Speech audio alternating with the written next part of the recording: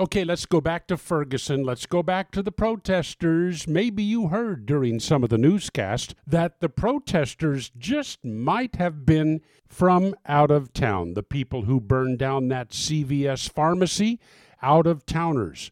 Well, where did they come from? Why? And who was covering their expenses? We now know. One name in particular, but let me give you some background.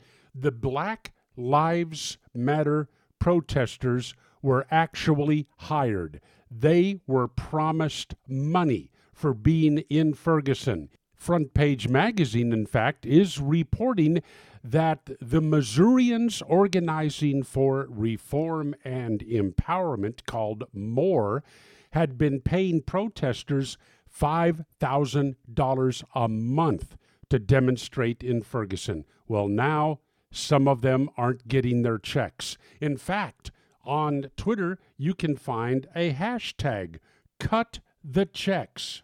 And there are sit-ins now at that MORE office, that Missourians for Community Organizations and Reform or whatever it is, because they're not getting the money they were promised for these spontaneous protests. How much money was donated? Well, that comes into the hundreds of thousands of dollars, and now there's some protesters that are mighty upset that the money isn't flowing to them. They're actually accusing white organizations of siphoning the money off. But where did it come from?